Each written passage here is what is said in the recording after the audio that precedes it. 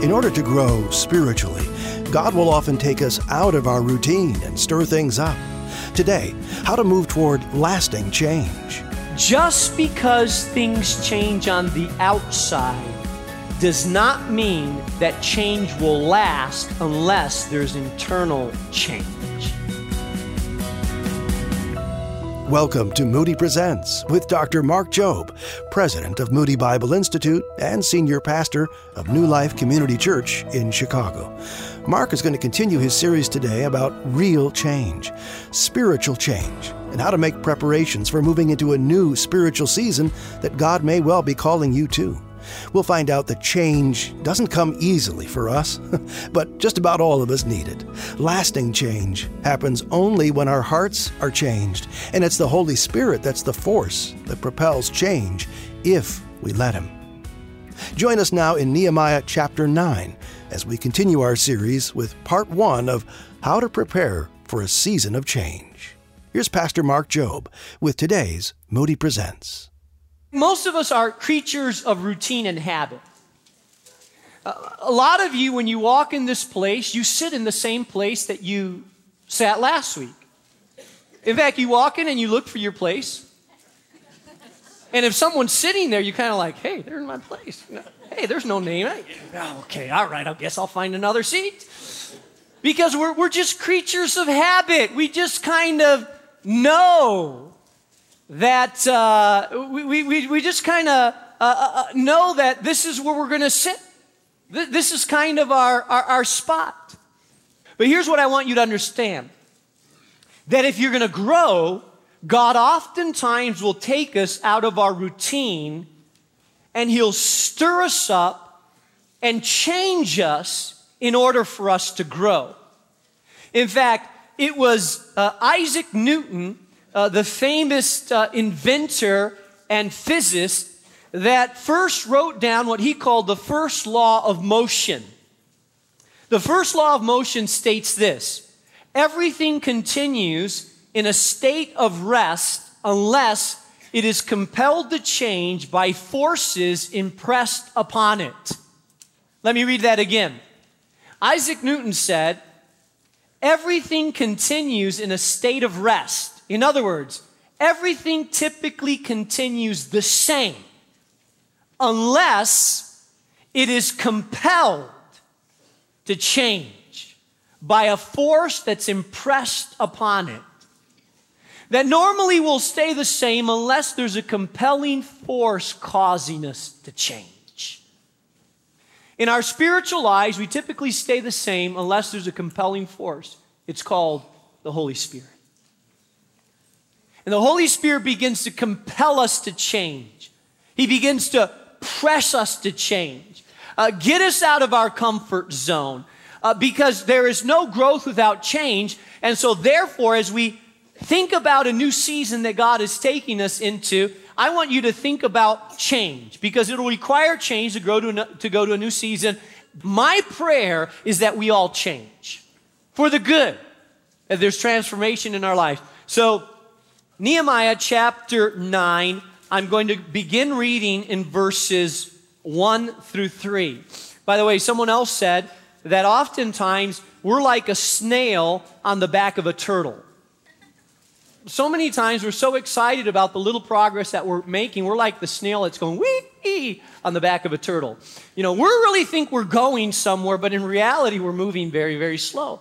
And I think the Spirit of God wants to turn up the heat and cause us to grow and change at a more rapid pace. Nehemiah chapter 9, verses 1 through 3. On the 24th day of the same month, the Israelites gathered together, fasting and wearing sackcloth and having dust on their heads. Now, those of you that have not been following our Nehemiah series, let me just give you a synopsis. Nehemiah was living his life pretty well, had a posh job. God interrupted his life with a vision about change. So he relocated 800 miles from Susa to the town of Jerusalem, from the capital cosmopolitan city to the ghetto of Jerusalem, torn down walls, disenfranchised people, broken down structure, with the vision of rebuilding that city. His first task was to rebuild a wall. The wall was 1.5 miles long, 15 feet high, 3 feet wide. In 52 days, after mobilizing the people and encouraging every family member and tribe to adopt the section of the wall, in 52 days, by the power of God, they were able to rebuild a wall that they had not been able to rebuild in 141 years. Miraculous. Now the wall is done, the gates are hung, and the people are breathing a sigh of relief. But in reality, the real change is just starting. Oh, I wish you could hear me this morning because this is huge. Just because things change on the outside does not mean that change will last unless there's internal change. You see, so many times we delude ourselves into thinking that we can change by changing something on the outside.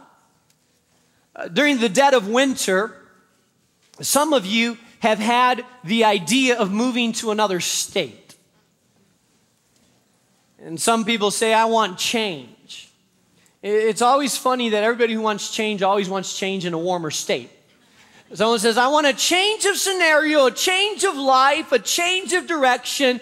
So someone says, I'm moving to Texas. I just hear that the weather's 85 degrees. They don't have to deal with snow. And I want change in my life. I want a new place, a new house, a new boyfriend. I want a new job. I want new weather. I want a new scenario. I want a new neighborhood. I want change. And so you pick up and you move to Texas thinking that if you move to Texas, everything's going to change. Here's the thing. It's a matter of weeks before you will begin to repeat the same behavior cycles that you had in Chicago, because a change of environment does not mean lasting change unless there's change inside. You see, lasting change does not occur without external change. Lasting change happens when our heart and spirit are touched enough to change, and that gives permanence to our change. Some of you say, I want to change, so you get up and you decide to get a haircut and dye your hair. And you had a bad attitude before you got a haircut and dyed your hair, and guess what? Now you're a person with a bad attitude and a new haircut and a new color. But you still have a bad attitude. Some of you had bitterness in your heart and you say, you know what? Guess what? I'm going to go on a diet. I'm going to really change my life around. So before you were a bitter, overweight woman, now you're a bitter, slender woman. But you're still bitter just because the outside has changed. It doesn't mean the inside has changed.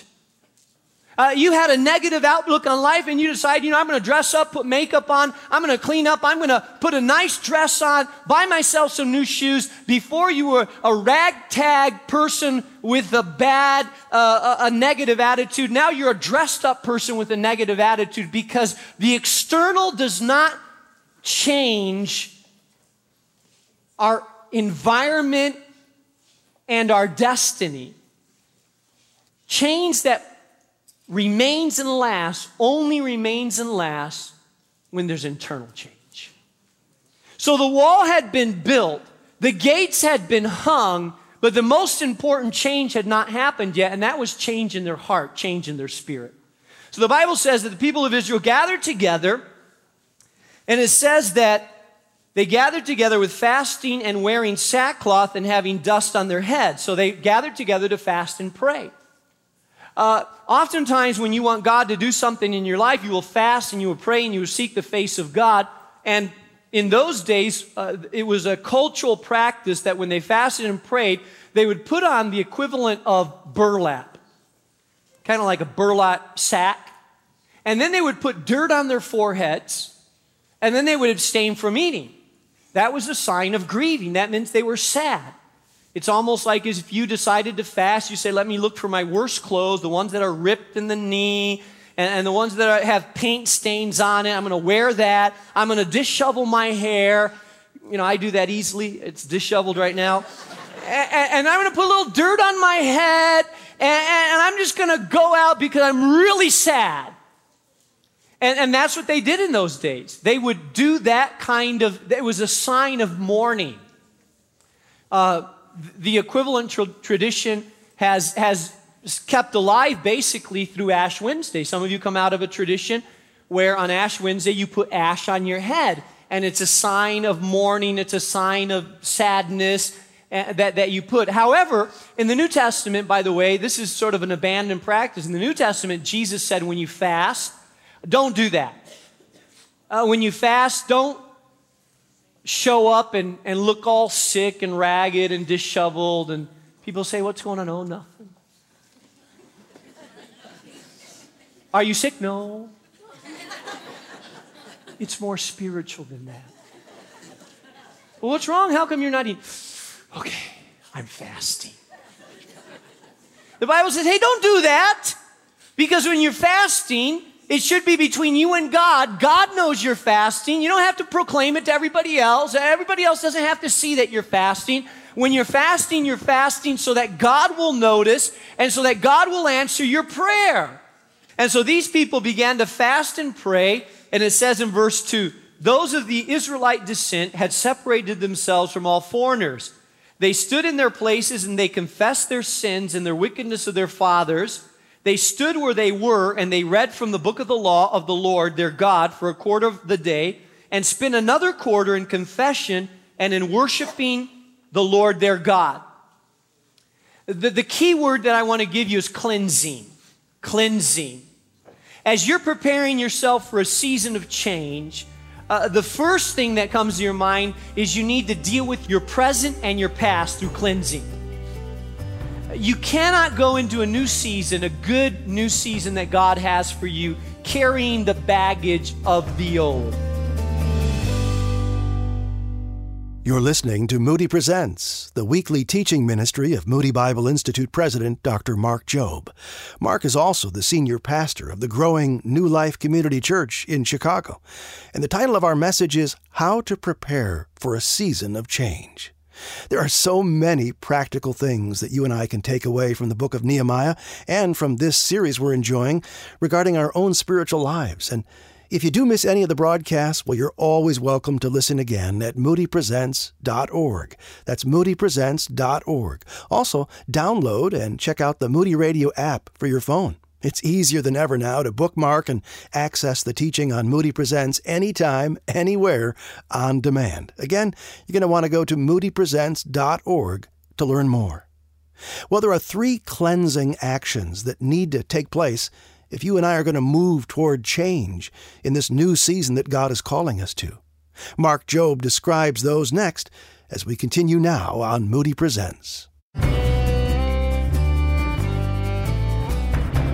If you're going to go into a new season the way God wants you, you have to be willing to get rid of those things that God doesn't want in the new season. It requires cleansing. And basically, these people did 3 things in order to be cleansed. It tells us that they confessed, they stood in their places and confessed the sins and the wickedness of their fathers. They confessed, they read the word, and they worshiped. And many people are going into a new season. I'm praying for that, believing for that, sense in my spirit that God is leading us there. Then it requires that we take an inventory of our lives.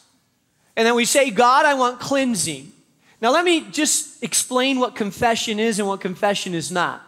Confession, the word, and worship, they all go hand in hand, and that's what they said the people of Israel did during this time. They began to confess their sins.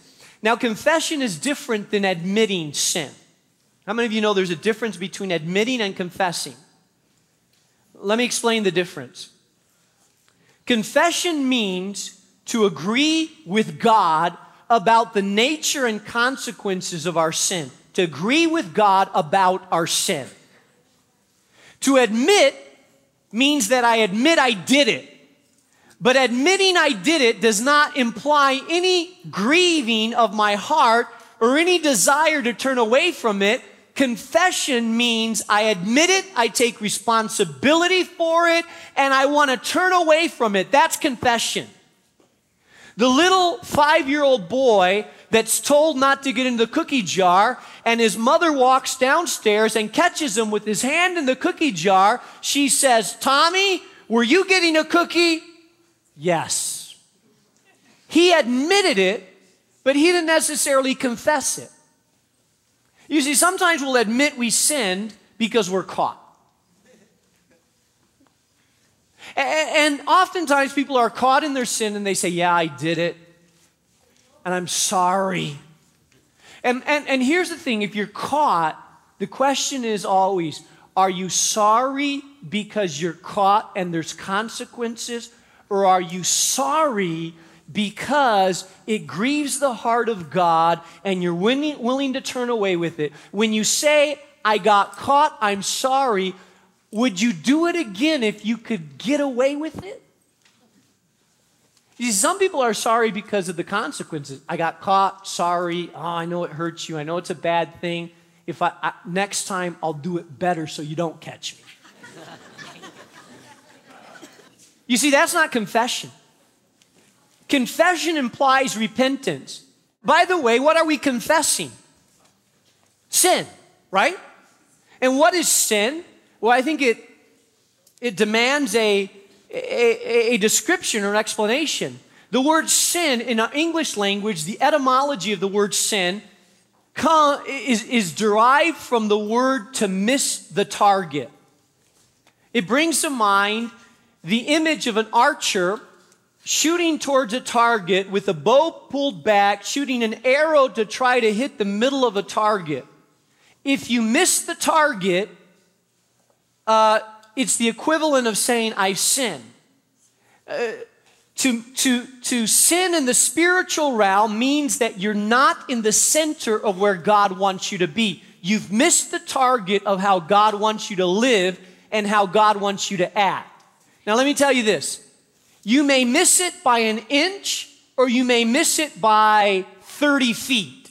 It doesn't matter. If you miss it, you've missed it. Some people say, well, there's little sins, big sins, medium sins. There's really dark sins. And so my sin is little. Listen, if you've missed the target, it's sin, period. Now, there are sins that have greater consequences in our life than others, but sin is sin, period. And so we come before God. Confession means that you look at your life, you evaluate your life, and you realize that there's areas that you've missed the mark with God. The areas where you're not living according to the will of God, areas where you've specifically disobeyed God, gone contrary to God. And how do we know if we've hit the mark or not hit the mark? Well, we know it by the Word. You see, a lot of us don't know that we're not hitting on target because we don't know the Word. If you don't know the Word, you don't know the target. I run into guys sometimes and say, how you doing spiritually? Oh, good. Now I know he's lying, cheating on his taxes, sleeping with another woman besides his wife, and snorting cocaine on the weekends. And when I say, how you doing? He's like, good. Yeah, me and the guy upstairs, we got everything going. Well, listen, no, you're not doing good. You're blindsided and you think you're doing good because you're comparing yourselves to others around you. But listen, you don't know the Word. The Word tells you what the target is. And if you knew the Word, you'd know how bad you're doing. And so if you're going to cleanse your life, you need to be willing to examine your life and ask yourself, not how am I doing compared to the people around me, but how am I doing compared to the standard that God has set for me? And how will I know the standard unless I know the Word? So I begin to study the Word and read the Word and understand the Word. And once I begin to confess and understand the Word, the natural response is that I will worship God. You know why you worship God? After you've confessed and understood the Word, they were fasting and praying, reading the Word and worshiping God. You begin to worship God because you begin to realize how deep and powerful the grace of God is that He would forgive you. You see, I run into people sometimes that they think if you've been saved for a while, that you're done sinning. I remember a 19-year-old guy come up to me one time and he said, he was a new believer, and he said to me, Pastor, I have a question for you. I said, sure. It's kind of personal, though. I said, go ahead. I'm not going to promise I'll answer, but yeah, ask me. He said, do you ever sin?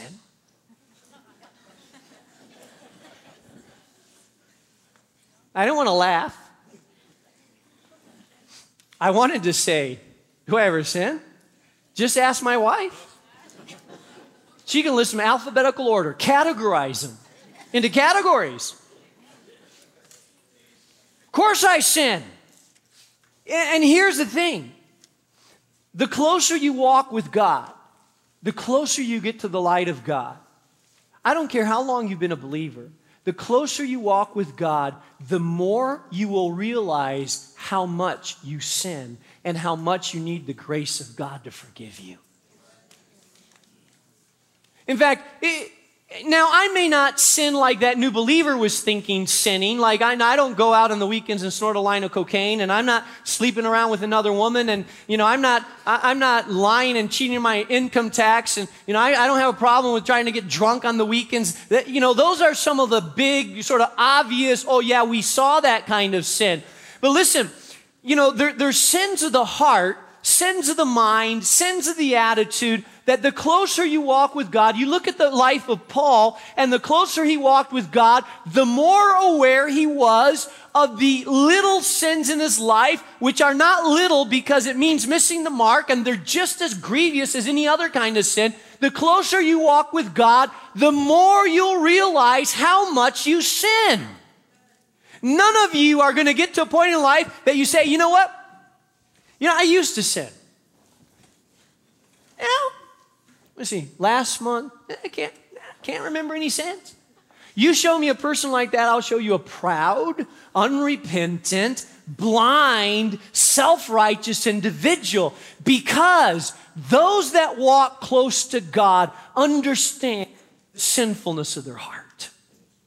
The Apostle Paul, after walking with God for like 20 years, said, I am one of the worst of sinners. Wait a second, this is Paul. Paul, you're the Apostle Paul. You wrote a bunch of the books of the Bible. You had an encounter with Jesus. You saw him face to face. You healed people. Your hanky healed people. And you were bit by a serpent and healed. You were like this mega saint.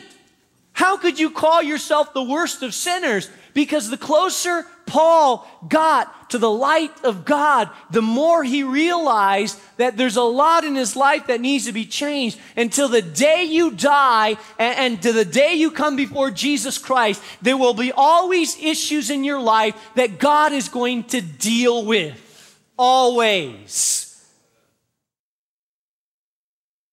I don't live for God because I'm afraid, I may go to hell and, I may lose myself. No, I don't live that way. I don't live in fear. I live in grace. You know what motivates me? The Bible says it's the grace of God that leads us to repentance and teaches us to say no to sin.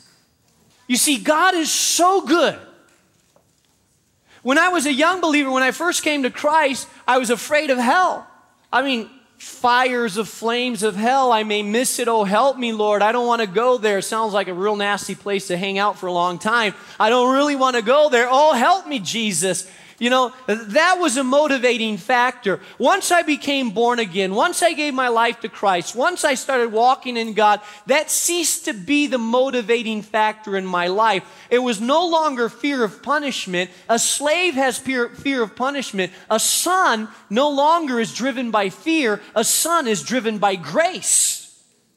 I could tell my son Josiah, hey, if you don't do this, I'm going to really crack down on you. Or I could sit down with my son and I could say, son, it would really grieve my heart if you did this. Because that's not your nature. You're my son. You're a Job. That's Pastor Mark Jobe, and you've been listening to Moody Presents, where we're talking about how to prepare for a season of real spiritual change. It's the title of today's program, and part 2 comes your way next time. Here at Moody Presents, we are looking for Moody Presents partners, people who will pitch in financially to support this ministry. And here's the thing. If everybody who listens regularly would support us regularly as a Moody Presents partner, well, all our expenses would quickly be met. It's easy to sign up at moodypresents.org. That's moodypresents.org. When you become a Moody Presents partner at a level of $30 a month or more, we'll send you a discount code that will give you a 50% discount from Moody Publishers. Think of it. Every devotional, Bible study, kids' book, biography, all half off. Why not enjoy these savings yourself, as often as you like, whenever you like, when you head online to moodypresents.org and become a monthly partner. It's our hope and prayer that what you're hearing is encouraging you, equipping you to live out your faith in a very, very practical way. Remember, if you've missed any message in our great series Nehemiah, it's called Rebuild, go to moodypresents.org to listen anytime, anywhere, on demand. That's moodypresents.org. I'm John Gager, and on behalf of Dr. Mark Jobe, thank you for listening to Moody Presents, a production of Moody Radio, a ministry of Moody Bible Institute.